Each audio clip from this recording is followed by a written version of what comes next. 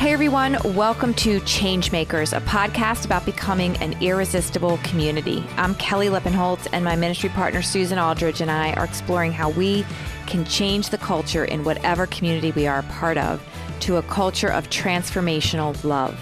If you're a small group leader, a ministry team leader, a church leader in any way, this podcast is for you.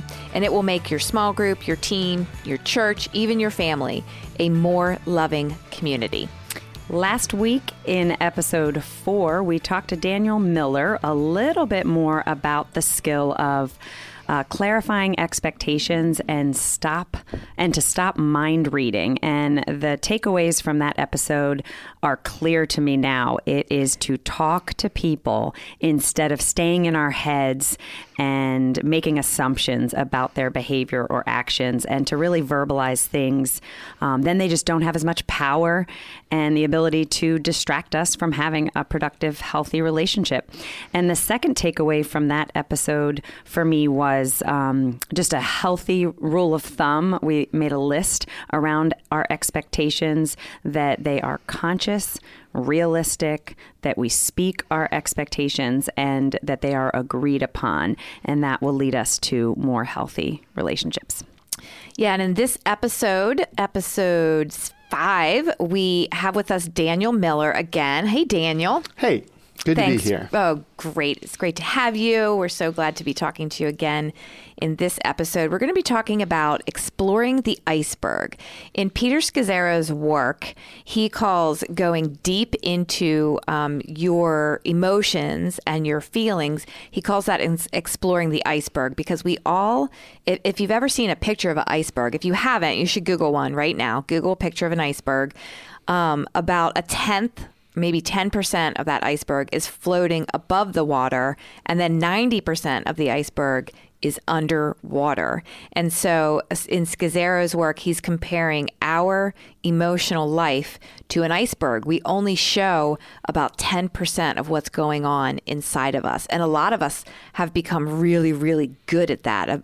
We're really good at hiding the 90% of our iceberg and only showing a little bit of our emotions. And so, there's so much value in exploring the iceberg. There is. And in today's language, we might have heard the term emotional intelligence. Oh, yeah. Huge. That was made popular by Daniel Goleman. And I think, again, Jesus had a full sense of who he was. And that's the value of exploring exactly who we are in our fullness, right? A full range of emotions. So if we're going to be like Jesus, if we're going to be disciples, then exploring the iceberg is part of that, exploring our emotions. And so there is a process for this, because that is what all of Scazzero's work gives us, a process and a language, a rubric, as Mark said back in episode 3, a rubric for how to do this, because we haven't been taught how to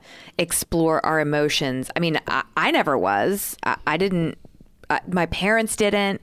We didn't address it. I didn't have therapy. So I didn't have any awareness of this. And so the process, I would say, it has to happen during your silence and stillness. Like the process that Peter Scazzero is offering is that every day or every couple of days after your silence and stillness, you would sit in the morning, or whenever that is, the morning is the best time, and you would ask yourself some questions. How am I feeling today? Am I angry today? Am I sad today? What is that about? Am I anxious today? What is that about? And what am I glad about or thankful for? And so I remember doing that. I don't do it as a practice right now, but I want to.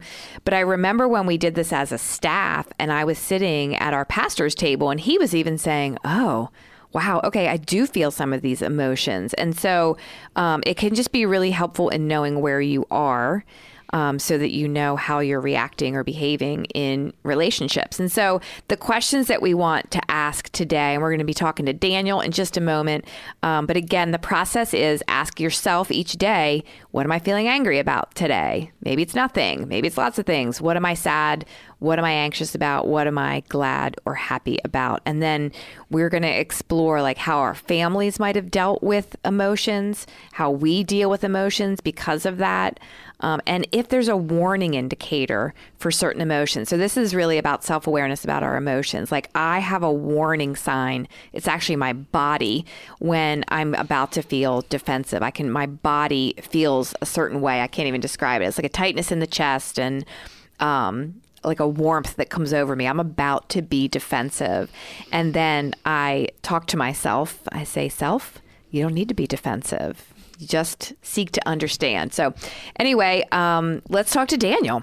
Let's talk to Daniel and the power and the value of exploring the iceberg. I just want to be very clear is that it gives us the courage to follow God's unique plan for our life. So Jesus modeled this behavior.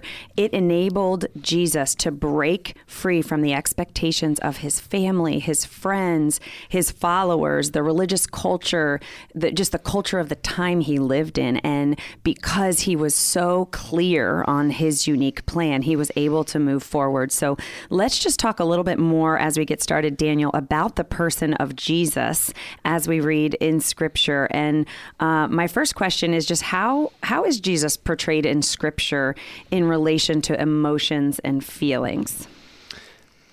I don't know that Jesus gets the credit for being emotionally intelligent that he probably should, just because that's not something we look at with that lens through Scripture a lot of the time. But he has this range of human emotions. We get to see him, and one of my favorite passages is when he weeps. Shortest passage Mine's when in he the flips Bible, the right? table. I think Flips that might the say table, something about our anger. personalities. Yeah. So he's sad. He's angry. There are times that he laments. He teaches. He talks. He laughs. He sleeps.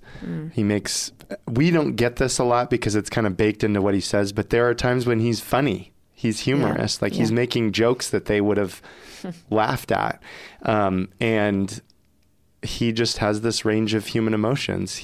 I love, and if you watch The Chosen, how it humanizes Jesus, and you can see him playing with kids and interacting with all these different people and age groups. And he was incredibly emotionally intelligent. Yeah, he had a full range. And he was aware of them. That's the other part of exploring the iceberg.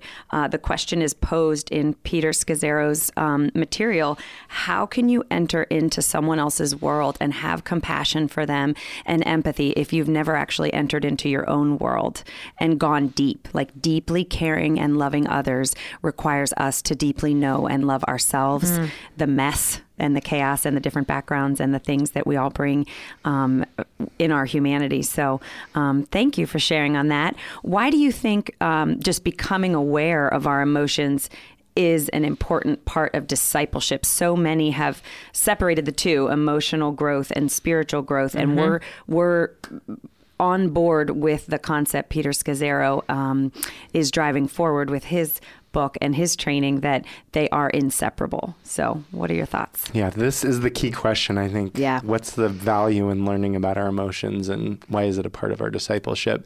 Well, emotions can steer us, or we can steer our emotions. I think that's what it comes down to. And God wants us to have mastery over our emotions.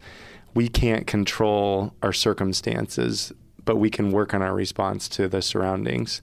So I think of discipleship, it's following Jesus, but it's really a journey of self-mastery too, that you have these practices in your life, that you have moments of silence and stillness, like Kelly was talking about, that you're growing closer to the person of Jesus and in your personal faith walk. But I think it's also that self-mastery of controlling the things that you can, because there are so many things that you can't. So joy doesn't just become a passive feeling that you kind of get every once in a while, but it's an active choice that you can make all the time. That comes from self-mastery. And you have to kind of be self-contained despite your circumstances or your surroundings. So that's what the power of being able to steer your emotions can do. Yeah, and that question, Kelly talked about the why. Just keep going, okay, I'm aware, now why? and deeper we go with that one question, why?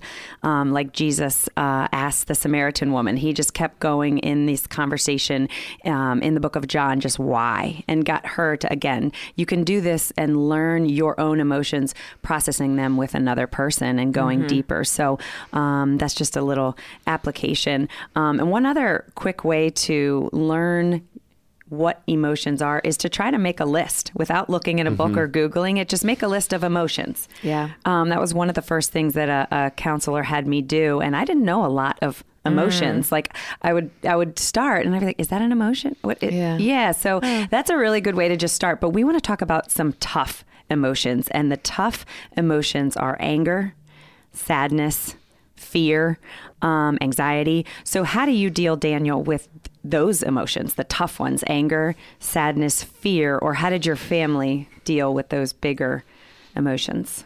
Yeah, they're all the emotions in Inside Out, right? The ones that exist in Riley's head. Yeah. I struggle a little bit to look back on my family, not because I had a bad family history or anything, but because I feel like my family really was pretty emotionally healthy. We talked about things, and I haven't ever quite been able to put my finger on why.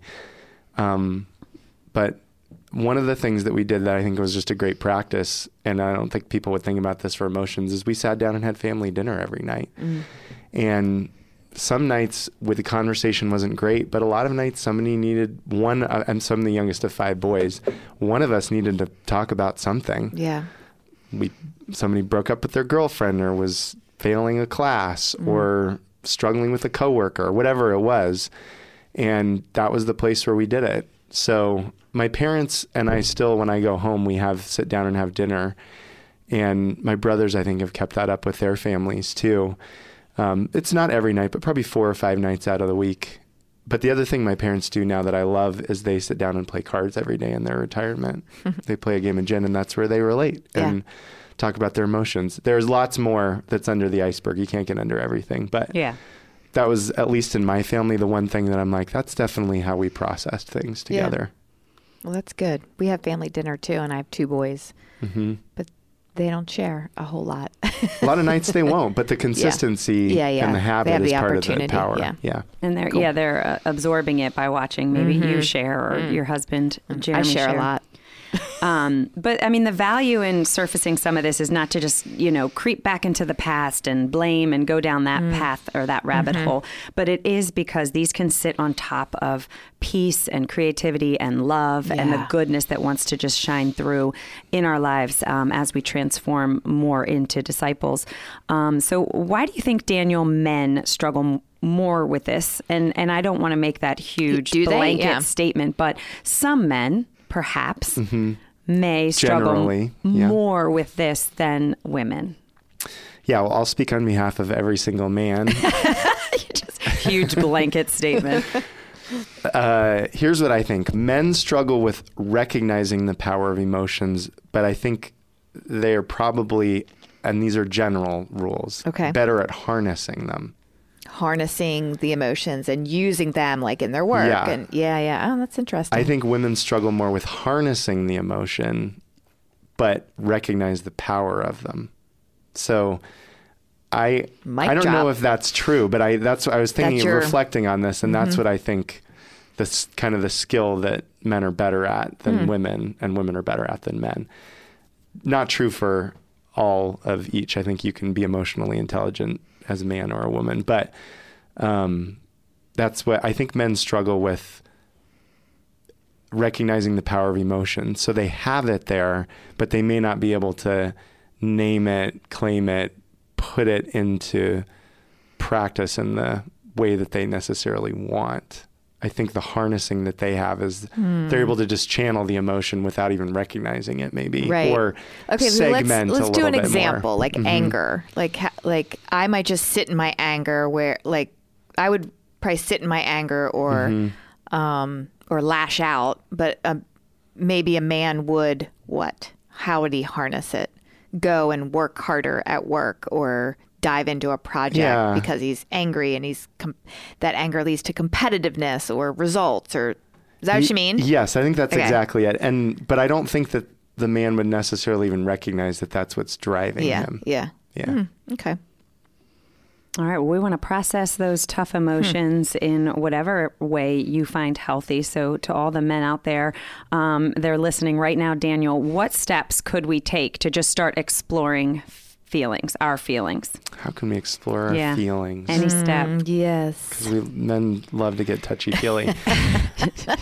It's so healthy, though. One of the best ways I found, you were saying it's hard to name the emotion. And this sounds like such a silly thing, but I was in a group recently where we did this. Go get an emotion wheel. You can just Google it. Yes, I've seen that emotion wheel. It's incredible. Yeah, it's so helpful to be able to name what you're feeling and just track them. People do this. I've seen it done in bullet journals or other places. Just what's your kind of overriding 2 or 3 emotions for the day. That's a great start. It's good to think about what external causes might be affecting your feelings, your emotions at that time.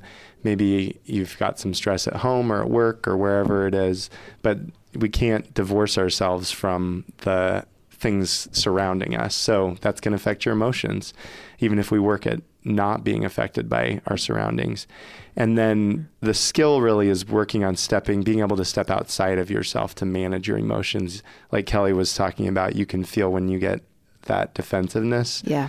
That there's a bodily response. There is a way that you can step outside of yourself. Yep. And I think that's the skill that we want. Yeah, and to notice them. I also I've heard Tom Corcoran say this, and it's referenced in a lot of the material, is to pray the Psalms and just get right into like reprogramming all of our thinking in those moments of intense or tougher emotions. So thank you for sharing, Daniel. It's great to have you with us.